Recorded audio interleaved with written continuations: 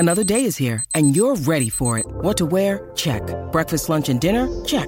Planning for what's next and how to save for it? That's where Bank of America can help. For your financial to-dos, Bank of America has experts ready to help get you closer to your goals.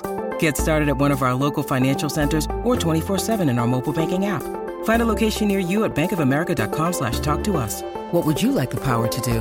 Mobile banking requires downloading the app and is only available for select devices. Message and data rates may apply. Bank of America N.A., member FDIC. This episode is brought to you by Shopify. Forget the frustration of picking commerce platforms when you switch your business to Shopify, the global commerce platform that supercharges your selling wherever you sell. With Shopify, you'll harness the same intuitive features, trusted apps, and powerful analytics used by the world's leading brands. Sign up today for your $1 per month trial period at shopify.com/tech, all lowercase. That's shopify.com/tech.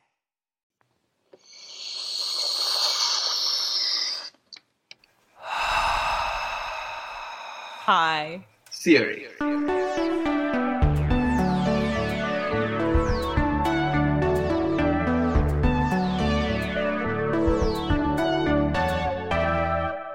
Welcome to High Theory.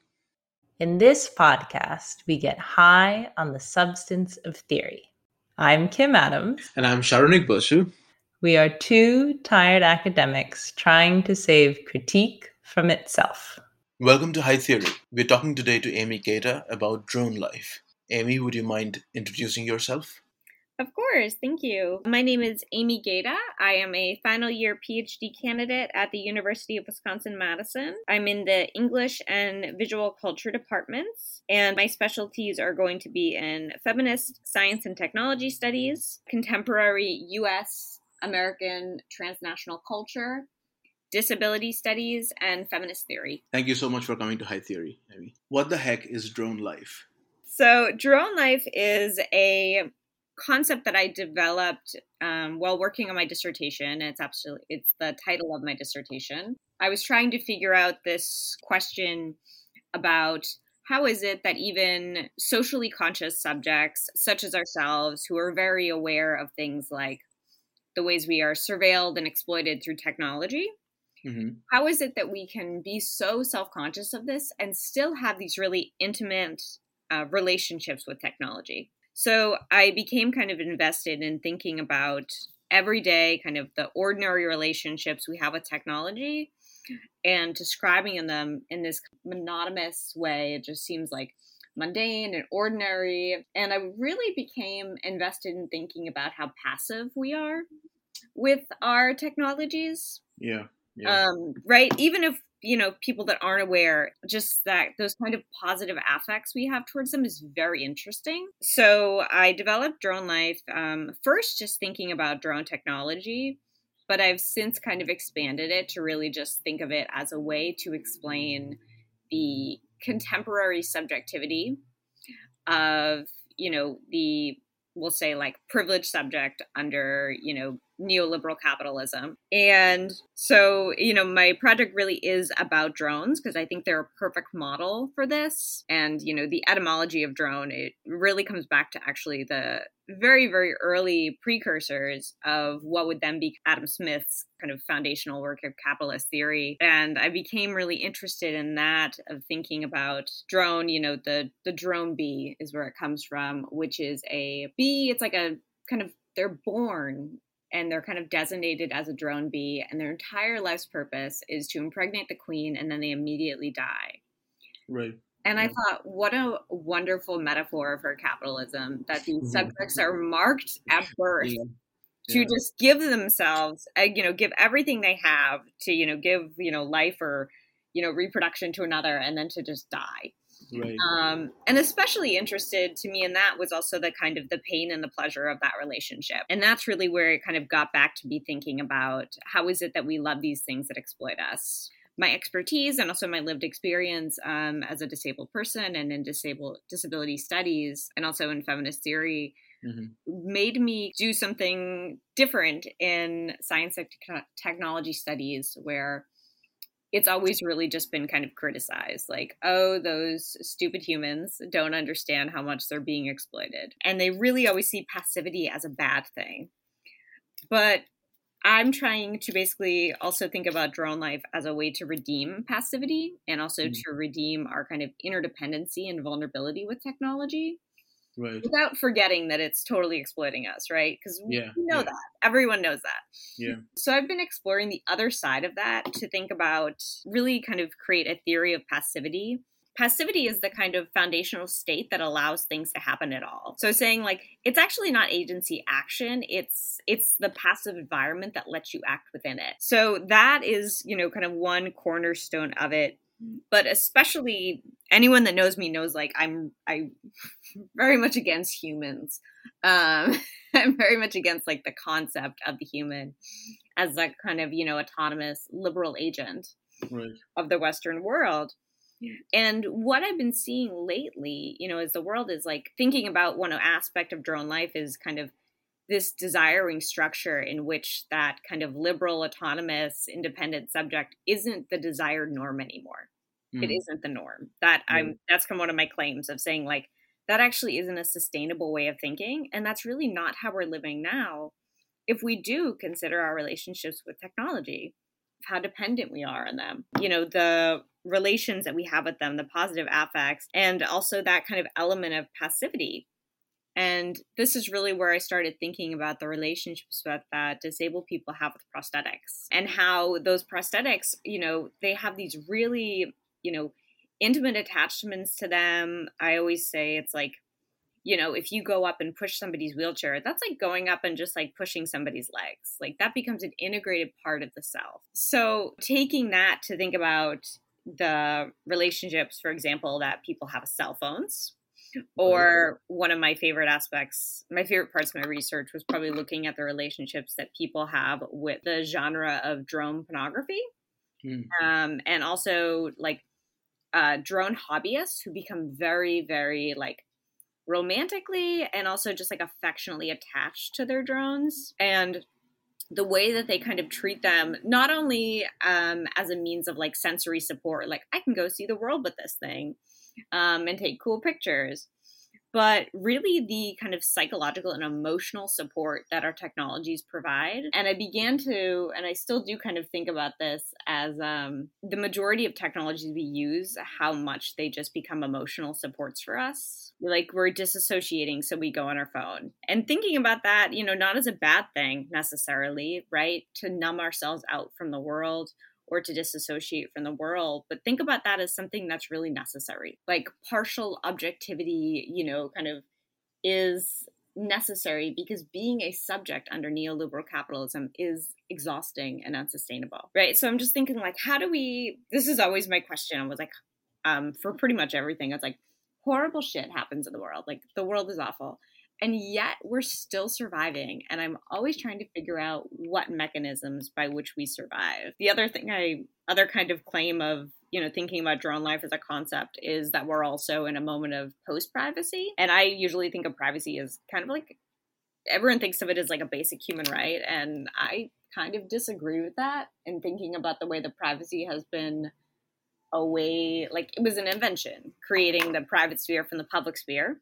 And then using that to dictate gender norms, dictating who, deserves to be in public, deserving, what is taboo, what is, proper expressions to be in society. And, to give you an example of this, like I think one thing that's funny is the kind of memes you see online or you see the videos on TikTok, and it's people talking to their cameras, to their webcams, like they're talking to the FBI agent that's assigned to talk to them. Right. And I think that's really funny because there's something really kind of like vulnerable and really kind of like, fuck you, I don't care about privacy. And that is a completely different type of subjectivity away from the kind of, the liberal autonomous human subject. And I recognize my kind of privilege in saying this. More and more I do think that people are caring less about their privacy as a concept. But of course, privacy is still like, there are risks to that, of course. I think one foundational thing, to really kind of mesh this concept of drone life is inspired by Eve Sedgwick's model of queerness, where she talks about queerness as a majority-minority experience, where she basically says, everybody's queer. We're all queer. That's a universal condition. But, some people, that kind of queerness is intense and sort of like dictates their lives. So still acknowledging like queer people and then queerness as a kind of condition. That is so fascinating, and I have about 1 million questions. What I'm going to do is I'm going to ask my traditional next question, but I'm going to preface that question with two indices. One is, and this is something I'm pretty sure you get asked on a regular basis. You said something like, the world is horrible, and we have found this new ways of forming these kind of reparative vulnerabilities in our relationship with technology. And I'm wondering, based on that, how in your work you deal with the militarization of drones and the lethality of drones. So that's one index. And the other is, when you say you're anti kind of the liberal concept of humanness and agency, there has been critique of, I know that you haven't used the word post-human, and that's probably deliberate. I'm wondering what your thoughts are there, because there have been critiques of post-humanism as being triumphalist in a way, in moving away from kind of harsh realities which need to be taken into account. So with these two indices in mind, let me ask you my second question, which is, how do we use drone life? So the primary thing I attempted to do with this kind of concept here, like I said, to take that Eve Sedgwick model of queerness as a majority and minority, and then create a version of that to think about disability. So to think about kind of disability, really to think about drone life as time in which ability is becoming less important. There's less value placed upon it. Right. Because of our independent, kind of vulnerable relationships with technology. So I've been trying to develop that kind of majority model of disability and technology. So, of course, the classic example is like, and everyone asks, they're like, well, how do you make sense then of people living in drone warfare zones? Right. And this is where, this kind of theory gets much less utopian, of saying it is... and this is kind of playing off Jasbir Puar's work. Yeah. Looking overseas and looking at those war zones and the disability and the impairment, and you get the kind of that graphic images of violence. And I actually say that those images, we need to pay attention to them. But if we just focus on them, those images of violence actually become a safety mechanism. They become a numbing agent. Right. So I've been thinking about drone warfare as really kind of a... like I said, kind of like a numbing agent for the U.S. public to not even ignore, but to kind of sustain within the, endless war on terror. Right. And then we get to the second part of your question. So first, kind of having that recognition of that majority-minority experience and trying to understand how our affects are structured by ideas of what is like. I always say, we have really normative ideas of what vulnerability is, of what violence is. And this is deeply inspired by Saidiya Hartman's work. So, taking those kind of normative ideas and really destructuring them and thinking about different temporalities and aesthetics of violence. And then this does kind of, once again, bring us back to this question of what are we becoming? What is this doing to us in many ways? Everyone says oh, isn't this just an argument of post-humanism or just another version of cyborg theory? And it's really not. My choice to retain the word human is very particular, because I think that, the idea of the human, of humanity, is a really necessary fiction. And I always say, mass amounts of dehumanization that happen every day on this planet, and the way that, we have kind of humans who are not recognized as human.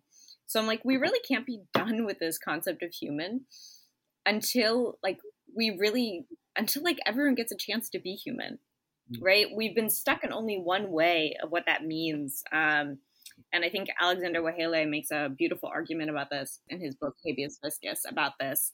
Because he's you have to remember that people living in chattel slavery, they thought themselves human, but they had a completely different understanding of what it meant to be human. And that's why I'm always looking toward what are kind of queer, or not necessarily woman, because that gets kind of normative, but more queer, non-binary, and disabled people's experiences and understandings of what it means to be human. How will an understanding of drone life save the world? One of the background texts that's not always cited in my project, but is really foundational, is kind of studies on neoliberal exhaustion and depression, especially thinking about Mark Fisher's capitalist realism. Mark Fisher makes this argument that basically we are at a state now where people have become so depressed, so kind of hopeless at this understanding of capitalism as this totality, that we've lost the imaginative capacity to even think we can ever end it. So we're stuck in this state of realism of depression.